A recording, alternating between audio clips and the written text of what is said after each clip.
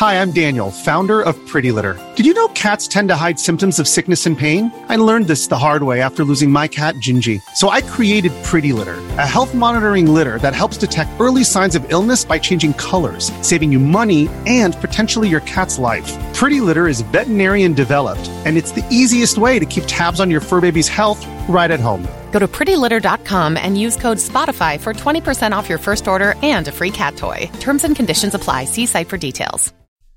Hello and welcome to the latest episode of First Time Dads. I am Richard Innes. And I'm Steve Mile. And this week we caught up with Dr. William Stixrud and Ned Johnson. They've got a book out called The Thriving Child, and it sets the point that children and young adults today are more anxious than they've ever been. And they've got a hands-off parenting technique which they've brought together from their experience as a clinical neuropsychologist and Ned's experience tutoring hundreds of anxious kids. As you'll hear in a second, Bill and Ned are both American, and they were not with us in the studio this week. They were in Washington and New York. So we hooked up via Skype for a very high-tech chat about exactly why you should just let your kid be your kid. Thanks for coming on the podcast. Do you want to start off with telling us a little bit about your book and what the book it was designed to do? Sure.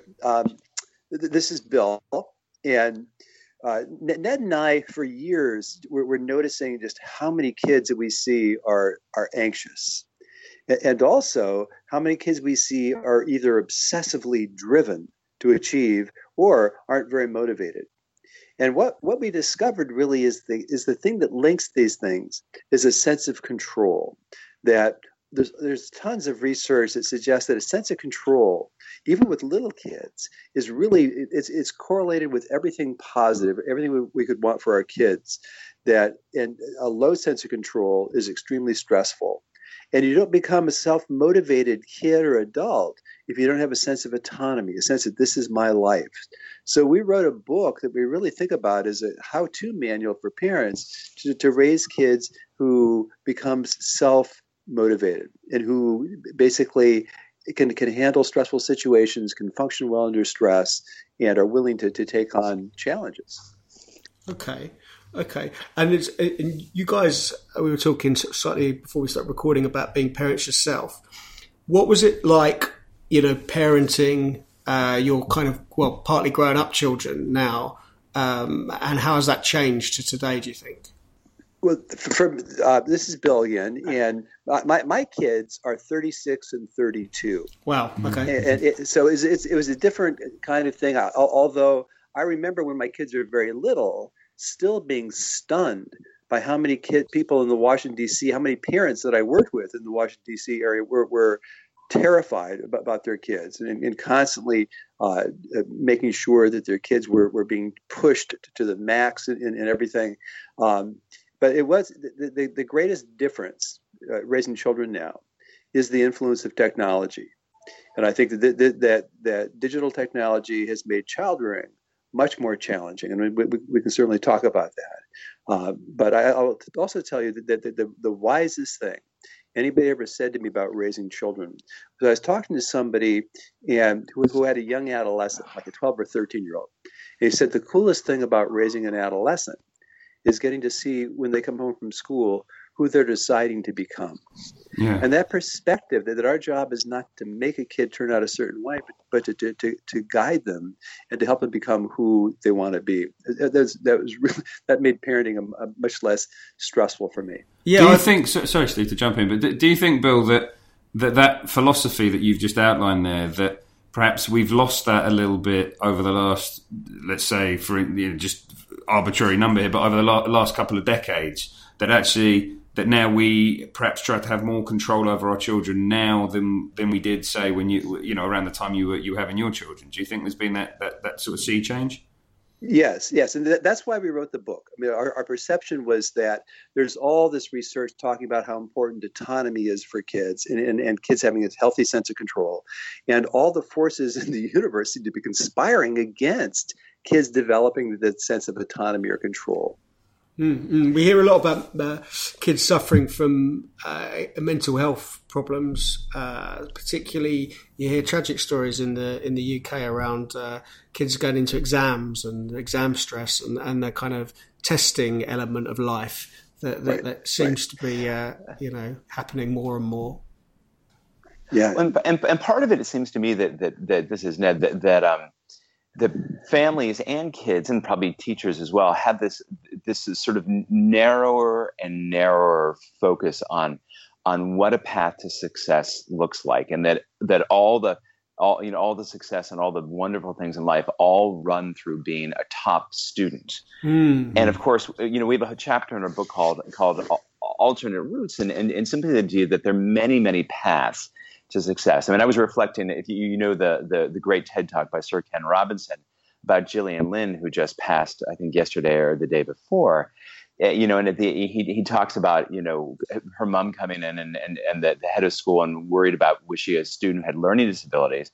And the head of the school said, look at her, she doesn't have learning disabilities. You don't have a student who's a bad learner. You have a dancer, right? And she went off to have this unbelievably successful career. I mean, just a beautiful life, bringing art to the world. But who cares less? Who could care less if she was any good at chemistry or taking her math test? It just didn't matter. And so when kids have this idea, and parents as well, that everyone's competing for the same narrow number of slots of top grades and top universities, it has to be crazy making, because by definition, only 10% of kids can be top 10% in school. And the other 90%, why even bother? Yeah, it's true. And it seems to start, we've got very young kids, as we explained, very early, this kind of measuring your child against some kind of success thing. And some of it's medical professionals who come in and say, can your kid pick up a Cheerio between his fingers? Does it understand the concepts of yes and no? And you're given like a mark. These milestones, they drive me crazy. Right. This idea that you have to, because, and I'm sure, I don't want to speak for you guys, but I'm sure you'll agree, every child is different. I'm sure I'm sure we can all agree on that. And the idea that at 15 months, at 16 months, they should be doing X, Y, and Z, it seems crazy to me. Well, and I think they're averages, right? And you're trying to see, but the idea that if this is where the average is, people want, but my kid should always be above average, right? When my son was just about, he was maybe 10 months, 11 months old, we were at our Thanksgiving dinner with family, and my cousins were there, and they had this son who's this phenomenal athlete. And I remember watching them. They're sitting there, and my son had just what you described, what we call the pincer grip, right? Could sit there with his index finger and his thumb and pick up an individual pea and put it into his mouth, one another. I mean, the most elegant thing in the world, right? Yeah. And his cousin picked up an entire fistful of peas and mashed potatoes and pretty much smashed it onto his forehead, and some of it dribbled down into his mouth, right? Yeah. Now, my son is this beautiful artist and pianist and still has all of that fine motor skill, dexterity. But his cousin, who's also a 16-year-old, runs like a 440 mile. I mean, he's a brilliant athlete. Wow. And so he has those gross motor skills. My son has my athletic ability, which I assure you is kind of sad.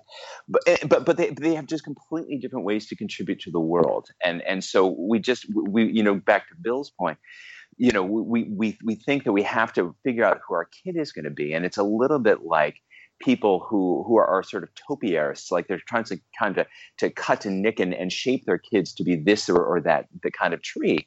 But in many ways, until they're 14, 16, 18, 24, 30, we may not have any idea what kind of tree they're actually meant to be. And I suppose that's how we can kind of create this anxiety in our kids, I suppose, from a worryingly young age. I mean, I wonder, even now, my boy is 16 months old, and I wonder if almost on some subconscious level I am beginning to try to push him in certain directions, and and you wonder how quickly this anxiety can come about in children through kind of this misguided, well-intentioned parenting. I 100% find that with Jackson, my son. I mean, we go to football class on a Saturday morning, and I call it slightly jokingly football training. I mean, he's 2.5, but he now calls it football training. And the kids are asked to do, it's not just kicking a soccer ball into a goal.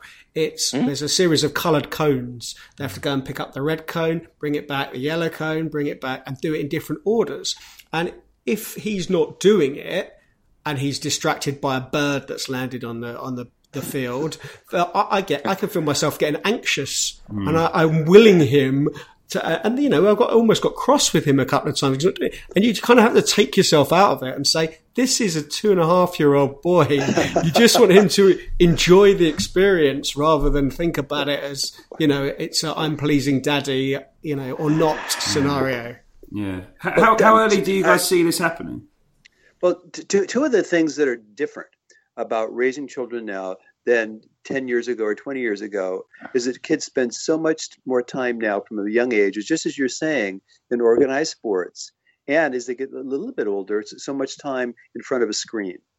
And what's gotten moved out, very unfortunately, is just play. And if I could offer one suggestion to parents of young children, it's let them play. And we see preschool teachers now who, when we talk about the incredible benefits of dramatic play, of imaginative play, rough and tumble play for kids, and they say, well, we can get the kids to dress up, but they don't know how to play. And they don't know what to do because they're so used to the structured adult-led activities like sports and being in front of these pre-programmed things on in front of a screen. And my granddaughters are 5 and 2.5, and they've never been in front of a screen. And they're just starting. The 5-year-old's just starting to take a gymnastics class, but I'm with them for 2 or 3 hours at a time, and they play the whole time. They're constantly making up games, and it's so beautiful to watch. And I think that's the thing that's been eclipsed. And mammals play. All species of mammals, the young, they play. That's how they learn to be adults. And I think that if there's one thing that we can do, it's get kids to just remember that they play to develop. Yeah, I love it more than anything on a Sunday morning when the Sunday paper arrives and I'm sat in the armchair reading the paper and my son's just on the floor, just with his cars or his trains, just moving them around. And obviously there's something going on that he's inventing a story and just to sit and watch him. It's just a wonderful, and I don't think I'd get the same emotional feeling by watching the back of his head as if he was sat watching a cartoon. Can I ask a question, guys, on that subject? Because then I wonder sometimes how parental anxiety leads to this sort of anxiety. So to give you an example, I completely on board with the idea of what you're saying, that kids should be left to play. Sometimes, and I suppose it's more parental guilt than parental anxiety, if I'm allowing my boy to sit and play with his trains and his toys, and I'm almost feeling bad that I'm not engaging with him. And so there are occasions, I think, maybe where I almost crash into his playtime by thinking, right, I'm here, I'm his dad, I need to be interacting with him in some way. But the feeling I get potentially from what you're saying is that sometimes it's actually better to leave him by himself to have that time to play on his own. Is that fair? Well, I think most adults are not very good players anymore. No, I think you're right.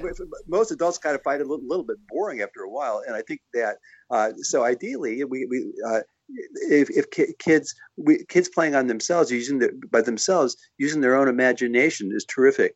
Kids playing with other kids is also terrific, and there's some ways that we can play with our kids. But what kids love is they love playing just knowing that a parent's nearby, knowing that a parent's watching, knowing that a parent's available. It makes them feel very safe and secure. And I don't know if there's anything better you can do than just sitting and watching your kid play. No, exactly. My son calls out for me if I'm not in the room and he's playing. And you come through to the other room and he doesn't want you to do anything. He just wants, to know that you are within shouting distance and you'll respond to his cry. Yeah. What we, if you're a parent that's listening to this and we, people kind of give us feedback a lot of the time from the podcast, and if you're a parent listening to this and you're slightly anxious and you're thinking, oh my God, I've got my 3-year-old signed up for French, Latin, Spanish. They're doing piano lessons. They've got clarinet lesson. They're doing sports lessons. Would the advice be to kind of, right, just take a step back, take your hands off your child's life and maybe don't sign them up for quite as much organized activity? What I see in my work is many kids who feel way, way over-programmed, who tell me, I just want time to myself. I just want to come home and play after school. And I think it's a very individual kind of thing, but I think so much is driven by so much of kids' anxiety is driven in part by our fear that if we don't push our kids or we don't expose them to everything, we don't continually challenge them, that they won't be successful. And what our experience is that kids who constantly feel pressured or constantly feel that they have to be doing something, have to be engaged in something, and don't have time to unwind, and don't have time to play, or don't have time to just be in their own head for a while, those are the kids who tend to be more anxious as they grow older. And I suppose it can be the most well-intentioned parenting that can create this anxiety, in the sense that absolutely, the parents want the best for their kids. They want their kids to be successful. They want their kids to be engaged in things that will enable them to be with other kids. And absolutely, it's all well-intentioned. But the part of the perception now is that the world is more dangerous than it used to be, so we have to be much more careful, much more supervisory in our approach to kids, where it turns out that it's just not true, that most of us, as we say in the book, most of us are living in the safest time, the safest place in human history. And the perception, I think the media probably takes care of this, but the perception is that it's so dangerous. And so we have to constantly be monitoring our kids, and we couldn't let them go outside and play. And it turns out that it's just not true. But we have all this fear that I think probably gets translated in some ways to kids. I guess the physical fear and your physical environment is probably a safer place. We're not going to be attacked by a saber-toothed tiger, are we? Those things have gone. But I guess there's a bit of a digital fear, increasing digital fear about you can look out of the window of your kitchen and see your child playing in the garden. You know that they're in a safe place. But when they're on a screen, perhaps connected to the internet, it's a much harder thing to be confident about. I think that's a wonderful point. And certainly the great, as I said, the great challenge now for parents is managing technology, or helping their kids is basically, from my point of view, is forestalling their kids starting to use it. I mean, when I see strollers now that have iPads in them, I mean, it's just almost beyond belief that kids would need that. And I think that there's no evidence at all that young children benefit from technology, that they need it, that it somehow that improves their development. And as I said, there's all kinds of evidence that face-to-face interaction is hugely important, that play is hugely important, that getting enough sleep is hugely important. And so for young kids, I mean, the two best pieces of advice I can give is to let them play. Three pieces of advice: let them play, to delay the use of technology, and make sure that they sleep until, ideally, they sleep at night until they wake up. Because I guess we're going to get technology. Everyone's going to get the technology at some stage. The nature of the way that the world is, that we won't be able to avoid it. And I guess we've all at some stage maybe thought, I wish I didn't have the office ringing me on my mobile phone when I'm not there. Wish we could turn back the clock to a degree. But I guess with a kid, if you can put it, you're saying if you can put it off, for like 2 or 3 years, or just as long as you can. I think in America, the American Academy of Pediatrics, it says, that they shouldn't have any really screen time before age 3, and even at age 3, I mean, it's still the most important thing for kids' development. It's exploring the world. It's crawling, it's playing, it's running around, it's just using their senses to explore the world, as opposed to this very narrow engagement in a screen. And it's the face-to-face interaction. That's what develops social competence. That's what develops the capacity for empathy for other people, is that face-to-face interaction. And we see now, even young kids, we see that kids playing with their parents on their phone. And as you're saying earlier, how much kids value playing and just knowing their parents are nearby, their parents are paying attention. Yeah. There's a report out today in one of the newspapers in the UK that the effect of parent screen time has on the behaviour of their children. So if you're a parent, for example, and you're spending all the time on your phone, your child sees that, is not getting interaction with you, and therefore their behaviour deteriorates because they're trying to gather attention from you. Right. Right. That's very common. And we in our book, we mentioned that this a study that was actually done in England where 60% of kids, 60% of parents felt that their kids spent too much time in front of a screen, and 70% of the kids felt that their parents did. That's very good. That's very good. Yeah. You know, and so we've spoken about that before, Bill, on the podcast in other episodes about the idea of actually setting an example and how we can. It's not something that I've really been very conscious of, but I'm now acutely aware of. Is that kind of double standard where we live to a certain set of rules, but we expect our child to live to a different set of rules. So in the sense that I'll sit there and watch television for hours on end, but obviously, you know, Ben will get a 5-minute clip and that's it for the day. And we're not living to those same standards. Well, I mean, I think that our lives are different than our kids' lives, but I think that the point you're making about modeling for our kids is hugely important, especially as they get older, because they become so aware of our hypocrisies. But certainly kids feel it if they're trying to get a parent's attention, just as you were saying, and we're preoccupied with our phone, and so the technology piece is the greatest challenge now for parents, and it just, and especially as they get a little bit older, the social media part, and I think the best advice I think again is to try to forestall until they're 4 or 5, and then just when we're letting them use it, let them understand that this technology is really cool, but we need to set limits on it because too much of it just isn't good. I was just going to say, so Bill, sorry to jump in. I mean, I feel like I have to play devil's advocate a little bit, because while I agree entirely with your point of view and the general point, are we in danger sometimes? And I do feel, because we've had this same conversation again several times, and I do feel whether we're in danger of kind of blacklisting all technology and kind of ignoring, because I'm sure you'd agree that there are some benefits, certainly in terms of child development, perhaps not at the very early stage, but in teaching children, IT skills and getting them, technology can be of great use in certain respects. No, I agree with that completely, and yet the idea that somehow if we introduce it to them early, they'll be better at it. I mean, one of the most popular schools in Silicon Valley here, where all this technology was developed, is the Waldorf School, where kids don't use any technology until they're much older. And I read an article where the parents, most of whom are these tech executives, were interviewed and said, "Don't you worry that your kids are falling behind other kids?" And they say, "We make this stuff so easy to use that our kids could catch up in a weekend." And all. So I'm not anti-tech at all. I'm just saying that there's tons of evidence about how important play and face-to-face interaction are for kids.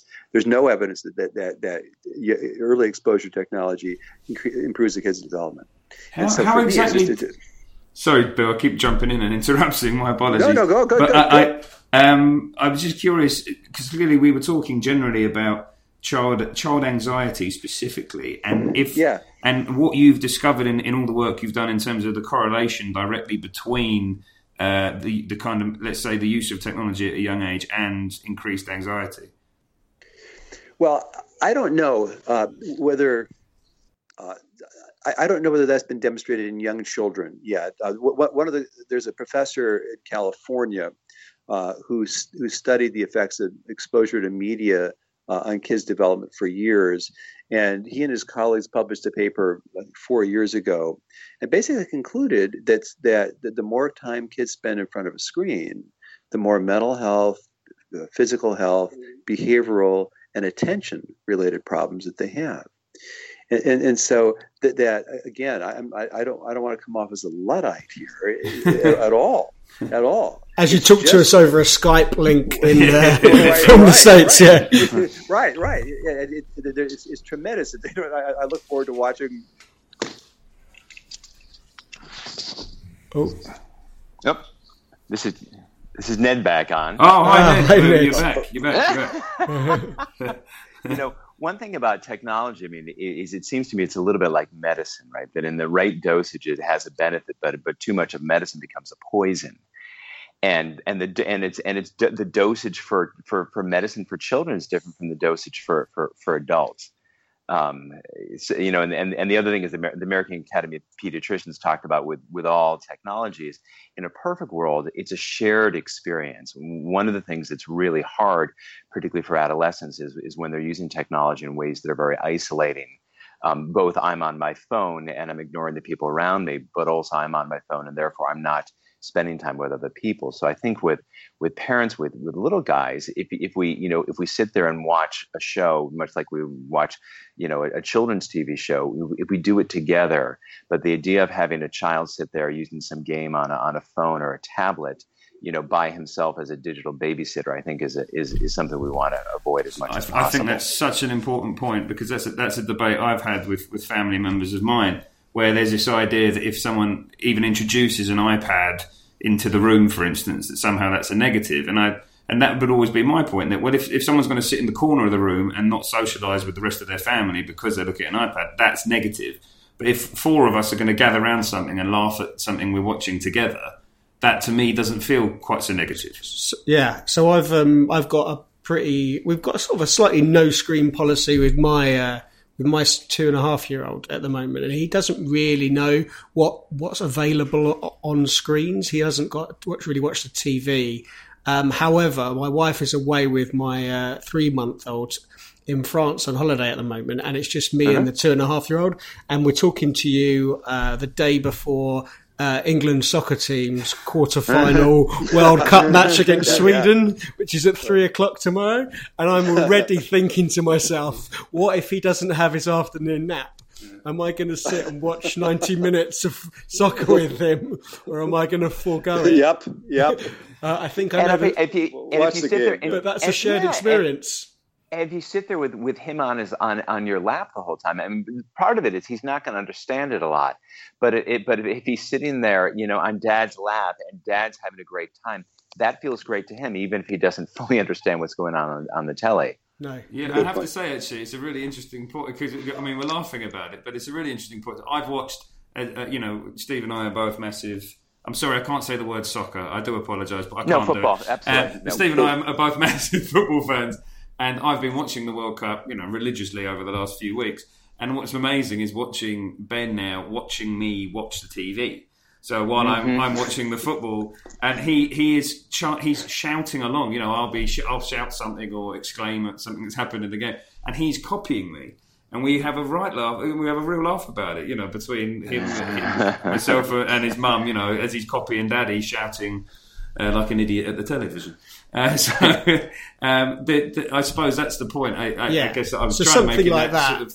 That's a slightly different situation, because there's a screen involved in that, but that's still a kind of bonding. Yeah, that's a shared experience, not disappearing down like a rabbit warren of chat rooms and while locked in his bedroom.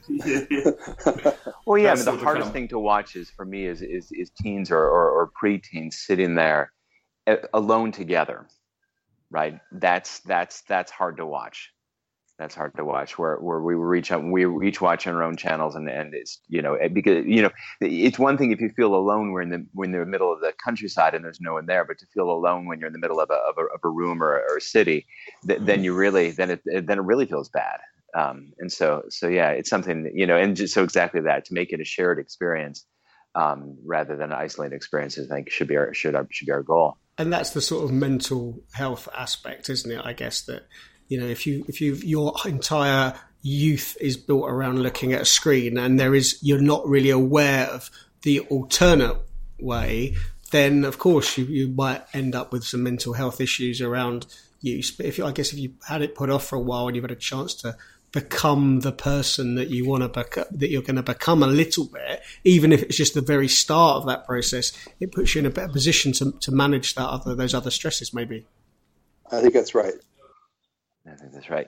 And I mean, one thread that sort of, connects where we started out talking about kids and activities and, this technology in particular, particular social media, is the idea of an external locus of control, meaning, is it something outside of me that's really in control? So when I'm doing sports, am I constantly looking to mom or dad or to the coach to say, did I do a good job? As opposed to, it's just play and I'm having fun.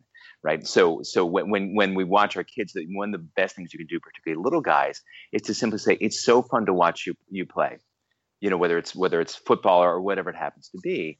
And just so that they're enjoying the process, and it's not constantly, goal oriented or I need to make this team or that team. It's just you enjoy playing it. And then with all the things digital, with particularly social media, that I'm constantly looking for likes or approval, or what do other people think that I look cool or hot or whatever it happens to be. And so what other people think about me starts to matter more than what I think about me. And both of those are really ruinous because because it's so stressful. Because a single person can go and sort of ding you online. And you have so little recourse and so little control. And we don't want people to be constantly looking outward. We want them to be looking inward, because that's how we develop our sense of ourselves and of the world. That's an incredible, it's what we all want, I suppose, but it's so difficult to get there. And, I remember being an adolescent myself, as long ago as it was now, long before the days of social media. And, I remember finding it incredibly difficult for all the reasons you've just described. And the thing that terrifies me, and I'm sure many other parents, is having that memory of going through it yourself and just thinking how much more magnified it must now be for kids of that age with social media and all the rest of it. Yes. Yes. And part of it, you go back to Bill's point, this idea that, watch your kids decide who they want to be, right? And so, I can remember some really dubious fashion choices that I made in middle school, right? But there isn't, frankly, a 35-year long digital track record of all my sartorial choices. If I decided going into ninth grade I was going to be a different clothes than eighth grade, all I had to do is change my clothes. And people are like, didn't that guy used to? But you can reinvent yourself. Where social media, oh boy, I just, And I think. Go ahead, Bill. Sorry. I was just going to say, and I think that with young kids, part of our emphasis in our book is on the wisdom of letting kids make the choices and kind of decide. And we think it's really useful to say, even to kids who are 3 years old, to say, you're the expert on you. And nobody else knows when you're hungry or how much you should eat, and as much as we can, letting kids choose. Do you want to do it this way? And what do you want to wear? Letting them pick their own outfits, and expressing confidence in their ability to kind of make decisions, and not about things that they aren't mature enough to make decisions about, but expressing confidence in them and respect for them as individual people. And with newborns, you have to adapt. I mean, some newborns are settled by walking them or rocking them, others by shushing them, others you have to put in the car seat and drive them around and fall asleep. And you learn very early on that these are individual people. And we want to model, we want to guide, we want to set limits when it's necessary. But as much as we can, we want to encourage that development of I appreciate who you are. And the older I get, the more humble I get about knowing what's in a kid's best interest.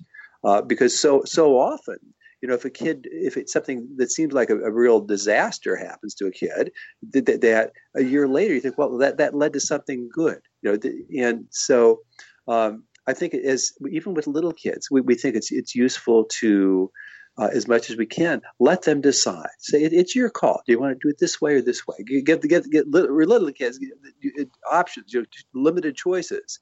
And then as they get older, we want them to practice making decisions about their own life. So this morning, I was getting my son ready for nursery, and I'd chosen his clothes for him. And I dressed him in those clothes. I got into the shower. When I came out of the shower, he'd gone and picked another pair of shorts out of his clothes drawer and asked if he could swap the pairs over. Yeah, so we did it. And then I showed him his new outfit in the mirror and he laughed. So perhaps this is the route to go. I mean, you have to be careful that he doesn't end up wearing a fire engine jumper every day for a year. But right. You know, he sort of makes those decisions, I guess, which is, I guess, from what you've just said, is a good thing to be happening. I love the idea. I suppose the bit I struggle with is that balance between there's got to be a line within that. I suppose that I love the idea of giving Ben the freedom, even at his very tender age, to kind of have a say in certain things. But when it comes to things like, well, I'm not going to eat that, I want to eat this, at some point I have to be the one that's saying, no, you are going to eat that because you need to eat that, or no, you're not going to do that because that's not good. And it's the bit I think I often struggle with in parenting, because it is obviously still very new to me, is finding that line. Like where do you go? Where do you draw that line between giving your child the freedom to make mistakes and have their own decisions, and saying, well, I'm the parent and this is how it's going to be? Right. And, you know, one of the points that we make in our book is you really can't make a kid do anything. No. in the sense that many parents say, well, I make my kid do his homework. I make my kid practice the piano. And we say, well, you don't really, because if the kid really wanted to fight you, all they'd have to do is slump down on the floor. And you're going to pick him up and put him on the piano bench and move his hands. You know, that. And even with eating, you say, you must eat this. You can't make a kid, you can force stuff into his mouth, but you can't really make a kid do it. And I think as parents, if we make peace with the fact that we really can't make a kid do something, and we aren't supposed to be able to make them do something. So then we think, if my kid doesn't want to eat vegetables, and rather than saying you must eat these and forcing him having a nightly battle, what we do is we say, do you want do you want to have this vegetable or this vegetable? We build in as much choice as we can. And we realize that it's not something that we know we have to go to the mat about every day, that it can be a long-term goal, that getting to eat vegetables or to widen his palate is something that we don't have to go to the mat every day. They have to make a big stressful thing. And so for most of what we say in the book is if there's things that we fight about all the time, let's do it differently. Struggling with it's the same thing day after day just doesn't make sense. And go ahead. I guess if you gave a kid a bowl of chocolate ice cream or a plate of vegetables every day as a choice, they'd always go for the chocolate ice cream. So what you say to them is you don't put the chocolate ice cream there in the first instance, and you just sort of change their choice from what they can choose from, which is an interesting concept you said about the vegetables. I think that's a really good way of doing it. We've said to it's really hot in London at the moment, and we've said to Jackson, ice cream's weekend. You have ice cream at weekends. You don't have ice cream's not a week. It's not, and I think he gets that. You know, he understands. He might ask for it, but he doesn't get it. He doesn't get. You know, and he's the choices. I think you can go down a rabbit hole with kids sometimes and they'll just go no. But then I guess that's a slightly different issue. Right, and you don't give them unlimited choices. No. Yeah. Guys, I appreciate we've been talking to you now for about 40 minutes. Which is but it's been great. I mean, it's been really interesting, and it's hopefully anyone listening can take away from, what I think I've taken away from it, which is you kind of just got to let a kid be a kid. Yeah. And they're not an Airfix model that you're putting together and trying to create something. You're not trying to build something, and you've got to remember that you get your pleasure as a parent from watching your child become a bigger child. Yes. Well said. I worry we may have just oversimplified your very heavily researched book. I hope not. Say that again. I said, I hope we haven't just oversimplified the book you've taken. You put an awful lot of work into by saying let your kid be a kid. But I think that's the general idea, right? I think it's a general idea. Yes. Great, guys. Thanks very much. Really appreciate your time, guys. Okay, and the guy's book's called The Thriving Child, and it's out now.